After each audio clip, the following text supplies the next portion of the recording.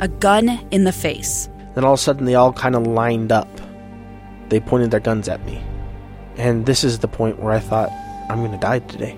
Started 2 years of horror for an American in Venezuela. They said, you need to give us your phone and get ready because you're coming with us.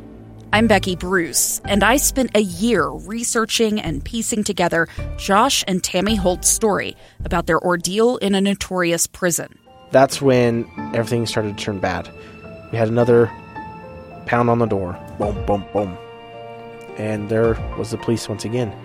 You can binge all of the episodes of Hope in Darkness on KSLPodcasts.com or wherever you get your podcasts.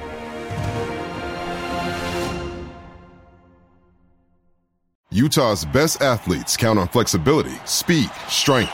And the Jazz pick up their 22nd assist. So they count on University of Utah Health. Real Salt Lake puts this game away. And so can you.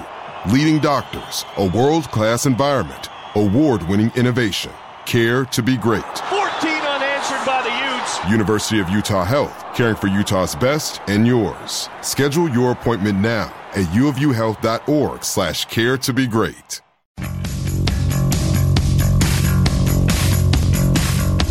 Here she come now, say Monet, Monet. Shoot 'em down, turn around, come on, Monet. Hans Olsen, Scott Gerard, 97.5, the KSL Sports Zone. Ben Anderson's going to join us coming up here in a bit. We need Ben. We need a little dose of Ben. We need a little dose of Ben. I'm hoping Ben will tell me his Final Four. I think I saw, when I was filling out my bracket at KSLSports.com, I think that I saw he'd already got his bracket up. Oh, really? I think. But if you don't have your bracket up, shame on you. Get out there, get it done. KSLSports.com. Fox Hollow. You can go golf at Fox Hollow. KSLSports.com and just enter in your bracket. Fill it out. It's super easy. And you can compete against all of us. Ben, you got your bracket up yet? I do. It's up there. It's ready to go. Yeah. It showed it. Yeah, Hans thought he saw that. It didn't show his picks. It's just when I was entering my bracket today, Ben, it was like, you can compete against the greats like Ben Anderson, but it didn't mention Hans Olsen.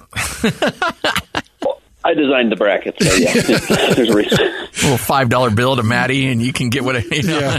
You helped take whatever the one. You want. You helped pick the 1 through 16. Are you willing to give us your Final Four?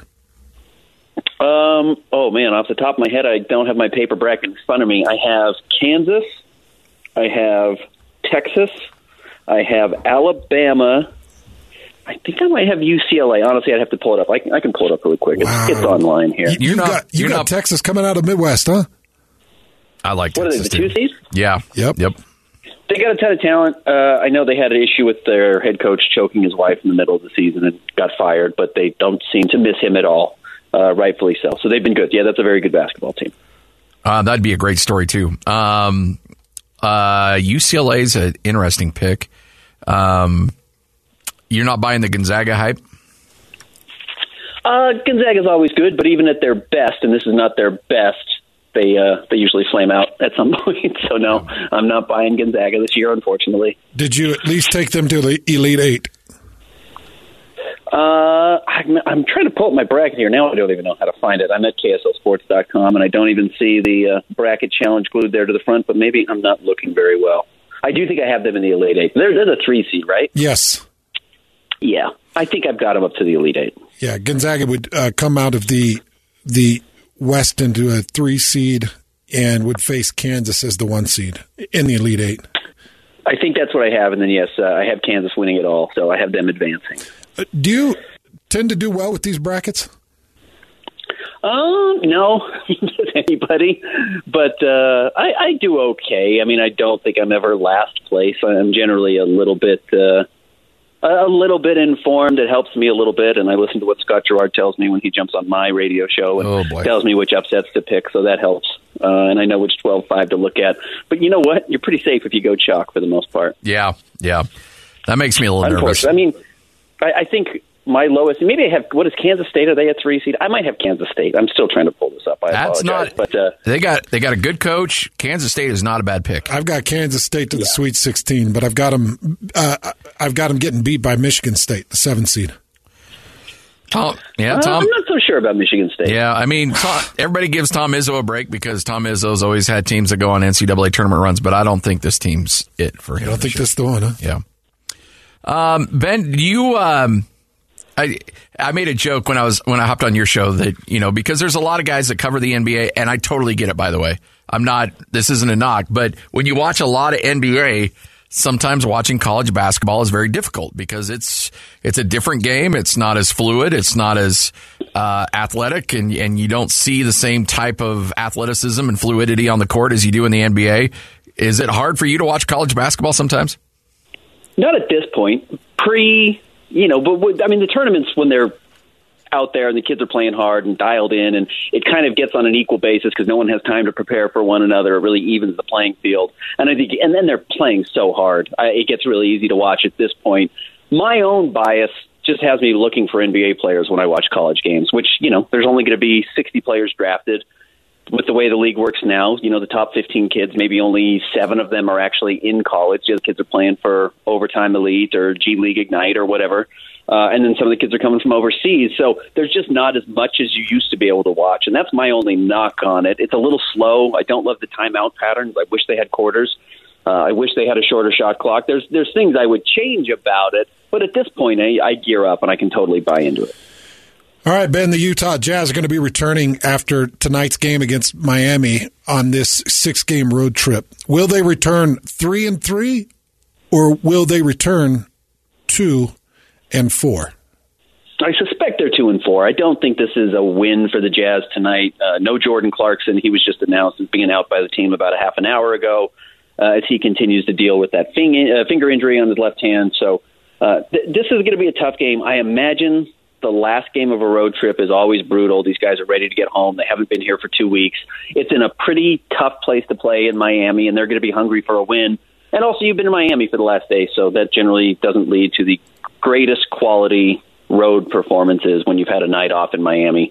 So I would imagine the odds are stacked against the Jazz pretty heavily in this game. I mean, I'm worried about David Locke on the broadcast, let alone the guys out there on the court. He has all those bad influences around him, like Ron Boone, who's taking him out on the town. Oh, I could see Ron just encouraging David into all kinds of crazy, nefarious activities. Ron knows where the bodies are hid in Miami. It's interesting, too, when you look at, what's your evaluation of this Miami team? Because, we talk about a lot of teams in the East. Miami doesn't get talked about a lot. Extremely disappointing this season, and I can just pull up their latest box score and look down the list and say, well, Jimmy Butler had 38 points, and you're in Orlando. That's got to be a win. When they got outscored by 12 in overtime, and they got outscored 18-6 in overtime, and just like the Kyle Lowry addition hasn't worked at all. They've got Kevin Love in the starting lineup now, which, there was a reason why Kevin Love wasn't playing in Cleveland either. As beloved as he was there, he just is not the player he used to be. Kyle Lowry, as we mentioned, is just not very good. He's had to move to the bench. Tyler Hero has not developed into the next star in Miami the way people hoped. Bam Adebayo is pretty fantastic and, isn't there every night, isn't great every night. So even when you get huge performances from Jimmy Butler, they just don't have all the right pieces around him. And they've just had some weird whiffs. I mentioned Lowry. I know I've said that 3 times now, but, Duncan Robinson signing that $80 million contract and just turning into from the best shooter in the NBA to just absolutely, below mediocre, below average as a shooter. That's a huge chunk of your salary cap to be paying to a guy who can't play. So they've made some issues, which is unusual there because Pat Riley, I think Shane Battier has been in the front office there. They usually have done such a good job with player movement, player development, and those types of things. It's weird to see them struggle like they have. Well, Ben, they come home from Miami and they get a very rare 5-day break before they take on the remainder of their schedule, 14 games out. And I've been looking down their schedule. There's a couple of games that are probably wins. There are a couple in there that you could say are wins. But through the remainder of the 14 games, it's actually a pretty difficult stretch for the Utah Jazz. How do you kind of break it down, or how do you look at the remaining games on this Jazz schedule? Yeah, I see one guaranteed win the rest of the way. And even then, it's not guaranteed because there's a guy named Damian Lillard on that roster. But home against Portland, with how dreadful Portland's been in the last couple of weeks, is the most likely winnable game. But I'll just run over this for you really quickly. At Miami, very tough. Boston's the second best team in the East. Sacramento is playing unbelievably well right now. Home against Milwaukee. At Sacramento, home against Phoenix, who might have Kevin Durant back at that point, but regardless, Phoenix is better than the Jazz. At San Antonio should be a win, but the Jazz are 1-2 against the Spurs this year and got beat in San Antonio already. At Boston's a loss. At Brooklyn, Brooklyn's still playing for the playoffs now, and Mikal Bridges is fabulous. The Lakers at home, Lakers are trying to make the playoffs.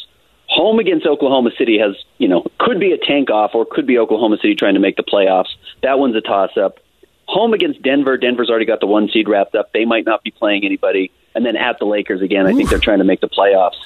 So I just look at the schedule to close, and I don't see a lot of checkmark wins that are obvious. So, I know some Jazz fans were not thrilled about winning in Orlando and winning in Charlotte because of what it's done to the standings. You're in the 9th seed in the West right now.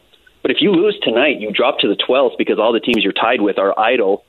And then I don't know how many more wins you have on the season. I mean, it legitimately could be 2. It could be as many as 5, but I don't think it's going to be many more than that. That's what I've got. I did 2-12 through the remaining 14. That's pretty brutal. Honestly, that's a pretty brutal close to the season. But it's going to be beneficial because you look at the standings overall, league-wide, I think the Jazz are only 2 games out of having the 6th pick because Chicago has weirdly won some games now. All of these teams are so close in the league that you could go from the 14th pick, which is what they would have if the season ended today, all the way up to 6 with only really Orlando, Charlotte, San Antonio, Houston, and Detroit ahead of you. A stranger with a gun came upon 2 teens taking pictures under a rising full moon. But violence is only the beginning of this story. Sometimes I thought, there are no miracles. Yeah, there are, and this is a big one. I'm Amy Donaldson, and I've spent my career talking about how lives are undone by violence. The Letter is a podcast about how lives are remade. Follow The Letter at theletterpodcast.com or wherever you get your podcasts. What's the best realistic future for Talen Horton-Tucker? What do you envision him seeing in a best-case scenario that's realistic?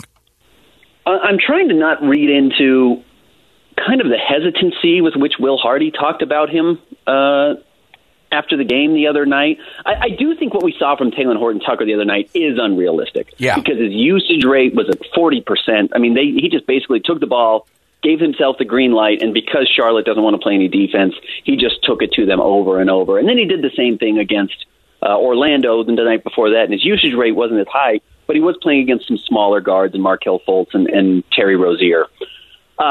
He's really dynamic with the ball in his hands, and he still is not somebody I would trust late in games to him to have to make plays if it was a 2-point game or a 4-point game because he's very turnover prone.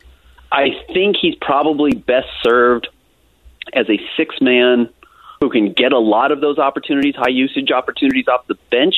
And even then, I mean, if he can't be a proven shooter, if teams are going to back off of him and not give him all that, runway to gain, or they'll give him more runway and try and draw charges against him, or they'll just let him shoot threes. And the problem with him is he's shown that he can be a sucker for shooting threes even when he can't make them. So that's my issue with Talen Horton-Tucker. But it's very intriguing at 22 years old with that frame. He's got crazy athleticism. He's got the longest wingspan to height ratio in the NBA, so he really does have a truly unique build on top of his weight that he carries with him, which he can handle very naturally. There's a lot there, but even asking people close to the Jazz what the ideal role is for him or who they think he is or what his comp would be with anyone else they've ever seen, nobody knows. So that's what's so hard about it. It's hard to be truly unique and not have an idea of what that guy's supposed to be doing. So, Ben, Scotty and I have been spending some time looking up the upcoming draft because I think it's more interesting than the upcoming postseason for the Utah Jazz. And we know that there are the big two, the Victor Wembanyama and the Scoot Henderson picks at the very top of the board. But as we've looked at it and as I've kind of studied through it, you got a couple of overtime elite players that are coming out, Amen Thompson and Ozar Thompson, a couple of great guards that are going to be fantastic. I know you got Nick Smith out of Arkansas. I don't know what happens with Brandon Miller, but we all have seen what he's able to do under scrutiny and under a lot of pressure, and we'll see how he does in this upcoming NCAA tournament. But as you look at the upcoming draft for the Utah Jazz, Ben, do you believe outside of those top 2 picks, the Jazz could find another cornerstone piece for their roster? Yeah, I think this draft gets a little bit overrated because of how good Victor Wembanyama is. And even then, the gap between him and Scoot Henderson is somewhat significant as far as, a prospect goes. You have to like that Scoot has put on the performance he has this year with the G League Ignite, but he is small. He is 6'2". He's only 195 pounds. Like, generally, the best guards are still really big. Ja Morant is unique because he's so athletic, and don't get me wrong, I think Scoot has some of that similar athleticism, but even then, it can only kind of take you so far. So is he a cornerstone player, or does he have to be the second or third best team on a really good team? That's a big question for Scoot going forward. And then it really does open up. Brandon Miller probably should be the third pick, but you take a gun to a crime scene where it's used to kill somebody, and that's going to be very heavily scrutinized, and rightfully so. But by all reports that I've heard and talking to people who know the draft, said he was just a great kid before that until this, I don't know if it was a horrible mistake or decision or whatever you want to call it, but that was terrible. But he's probably the third best player in this draft. The Osser and Amin Thompson twins, as you talked about, are very intriguing with their size. They're 6'7". They're guards. They're freakishly athletic. Amin Thompson's by far the best athlete in this draft. They're intriguing if they can hit their potential. Osser Thompson's much more of a defensive player than his brother is, who's more ball in hand. Those guys are out there. Cam Whitmore, Jarris Walker. I mean, there are players that I think there's going to be talent and all-stars, but I don't think there's like a very clear-cut 4 through 12 that's going to give you an obvious, like, hey, if you can get into the top 7, you're getting a star, or if you can get into the top 10, you're getting a star. I think it really does open up after those top 2 or 3 players, and it's just a wild card. You really have to draft right at that point. Talked to a scout down at the Mountain West Conference tournament, and I asked him about Brandon Miller, and I said, if it continues on, no charges are filed, and he continues to play well, would you have a problem drafting him? And he said, honestly, with his talent level and the fact that no charges are filed, I'd draft him in a second and not worry an ounce about it. Yep, and that's what I've heard too, in all honesty. And, you don't want to overlook this horrible situation he was a part of and contributed to. He really did. I mean, he whether he gets charged legally with it, there's some culpability there that he didn't, when his friend said, hey, bring me my gun, he didn't say, where are you? And why am I bringing you your gun? Like, what? It wasn't Brandon Miller's gun. It was his friend's gun. But, like, why am I taking it to a party? Or why am I taking it to a crowded bar in a college town? Like, those are horrible decisions that an 18-year-old made that changed the lives of a lot of people, his included. But really, I mean, it took a young woman's life. It was a single mom, I think, if I understand correctly. So there's that culpability for it. And still, he didn't pull the trigger, thankfully. And, the people who did are being held responsible, have been charged with murder. And if everything else checks out, there are worse people around than what Brandon Miller did, as stupid as it was and as bad as it was. So, a team will draft him number 3 overall. I have no doubt if there are no charges come. Ben, where do you stand on Greg Hardy's first season as the Will Hardy's first season? I always call it. Speaking of a bad dude. Yeah, very bad. As the Utah Jazz head coach, give us a grade on it. I think it's been probably an A. Maybe an A-, depending on, if there was, more you could have gotten out of certain guys, but I don't know if that was really possible. I'm not sure what type of handcuffs he's been given by the organization, in all honesty. I don't think a lot. I don't think Danny Ainge or Justin Zanuck is calling him and saying, like, you don't get to play Jordan Clarkson tonight. We're trying to lose in Miami, and you have to do that. I don't think that's what he's been doing. But, to that point, Jordan Clarkson's had the best year of his career. And it's a veteran who's stepping in, coming off of a coach who he really liked playing for, my understanding, in Quinn Snyder. And Quinn was an offensive genius who got a lot out of guys. And even, Will Hardy's getting as much or more out of this team than I think even Quinn Snyder would have. They're a top 5 offense, and that's really promising. You're going to have to get some other defensive guys around to come in and build that up, and they will. They'll find those guys out there. But you have a type of system that can allow guys to flourish. And then you have to credit the players that Lauri Markkanen's been as good as he has, and Jordan's been as good as he has, and some of these other players have stepped up and played well. But I also think he's got a ton of accountability from his players, which is probably the most promising sign and is a delicate balance here in Utah, where as guys get more and more popular and it's a small town, you have a lot of power as a player in Utah. And that was one of the criticisms, I think, of the last iteration of the Jazz, was that the players got a little bit too empowered, and it allowed them to not play defense or do some of the things that they needed to do to actually win the most important games of the season, and that's why you ended up having to blow it up. I do think Will Hardy, he says it after every game, I'm probably too hard on Talen Horton-Tucker. I'm probably too hard on Walker Kessler. You hear that a lot because I think he is. I think he really coaches these guys hard, but they bounce back. He knows what buttons to push, and they seem to respond well. So I don't think he necessarily is, the barking coach, the hard coach that nobody wants to play for. I think guys really respect him, but I think there's overall accountability, and he does seem to put the work in despite being, as young as he is. He certainly seems to have the right demeanor to be a head coach.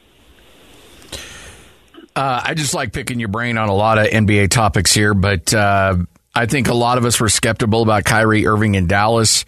They've lost 5 out of their last 7. What do you think the issue is?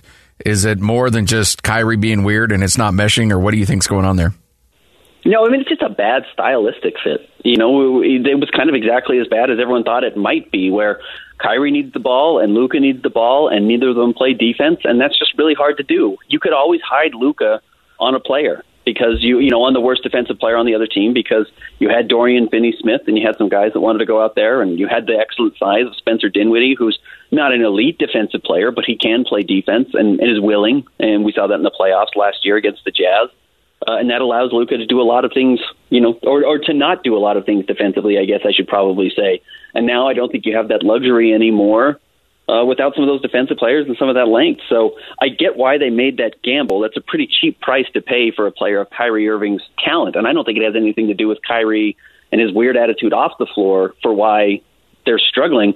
But stylistically, it's really bad, and I don't know if Kyrie's going to come back next year, because he is out there for himself, and he's going to go find his best deal, and that's totally his right. He's an unrestricted free agent. He can do whatever he wants, but they're probably going to take it out on Jason Kidd, which could be a mistake. I thought he out-coached Quinn Snyder last year in the playoffs.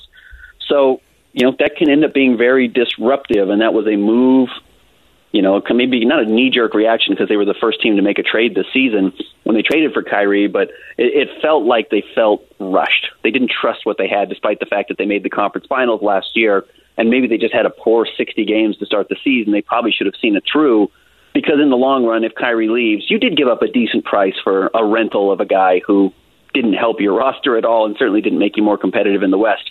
Does that change in the playoffs? It's really hard to guard both of those guys, and I've said a lot on the air that Luka by himself is probably good enough to take every series to 6 games, because he can win you 2 games by himself in the playoffs, because he's truly one of the greatest players on the planet. Does having Kyrie next to him change that by either taking the ball out of his hands or just making them so putrid defensively that they don't have a chance? That's what I'm going to be watching. Yeah, it's so crazy, Ben, because I don't think of myself as being an NBA expert, but when I saw that move for Kyrie Irving, I instantly thought this is not going to work. And Kyrie could have been on a couple of different rosters in the NBA, and I could have said, yeah, I think that's going to work. But this just felt like such a non-fit for me.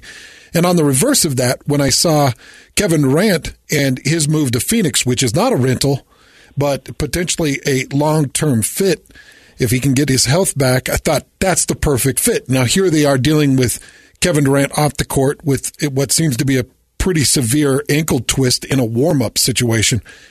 Give me your expectations on his return. When do you think it'll happen? I heard you mention that the Jazz play Phoenix here in a couple weeks, and you thought maybe he's back then. But when do you expect Kevin Durant back, and what do you expect of this Phoenix Suns team once he is back? Yeah, probably before the end of the month, which is not, drastic to say. It's the 13th today. He heard it about a week ago, and they said 3 weeks initially he'd be reevaluated. So, yeah, maybe the 21st, maybe somewhere around that. I'd have to pull up Phoenix's schedule and see exactly what dates that they would target to bring him back. But that only leaves you, 8 games of the regular season, 10 games in the regular season to try and figure out what he does and how he fits. And then you've got to go into a playoff run, and they're probably facing either the Clippers or the Warriors in the first round. They could absolutely lose in the first round of the playoffs because they just don't know exactly what this roster is supposed to be doing.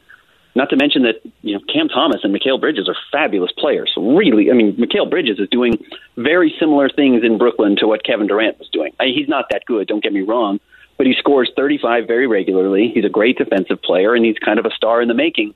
So they went all in on this trade by moving those two pieces, plus 4 future unprotected draft picks.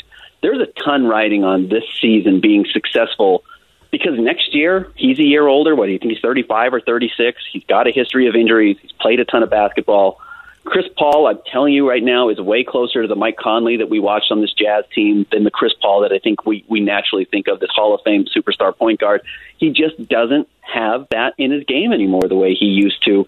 And now he's going to have to go chase around. We've talked about these different guards. I mean, even if it's Russ, he's a better player than Russell Westbrook, but that's a pain to have to chase for a whole playoff series, or much less Stephen Curry, who's one of the greatest we've ever seen. So that's going to be a really, really tough playoff matchup. And heck, it could even be Dallas if Dallas finds and puts it together. And then Chris Paul has to chase around Luka and Kyrie Irving, who, by the way, eliminated them last year in the postseason. So I'm not totally sold on the Suns, and we may look at how much they spent to give up to get Kevin Durant as not worth it in the long run.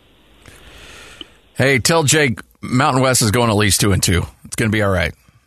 Man, he was so bummed about them today. He was so hurt by his expectation they were going to go 0-4. Yeah, our guy was a little salty this morning. I liked you calling him out on his, didn't want to pay taxes and any of that stuff anymore. That was funny. Well, did Jake have a bad day today? I didn't get to hear the show today. He's a little...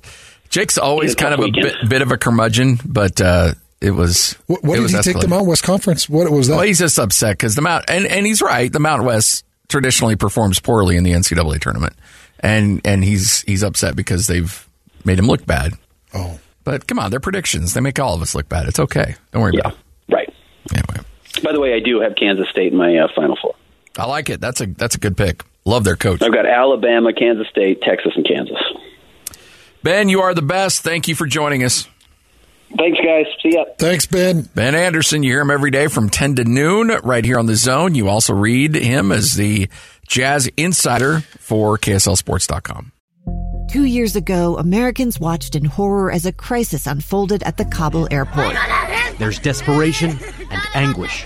More than 80,000 Afghans have since arrived in America, but this story is still unfolding. I'm Andrea Smartin. In my new podcast, Stranger Becomes Neighbor, we'll find out what happens to these new arrivals in our communities.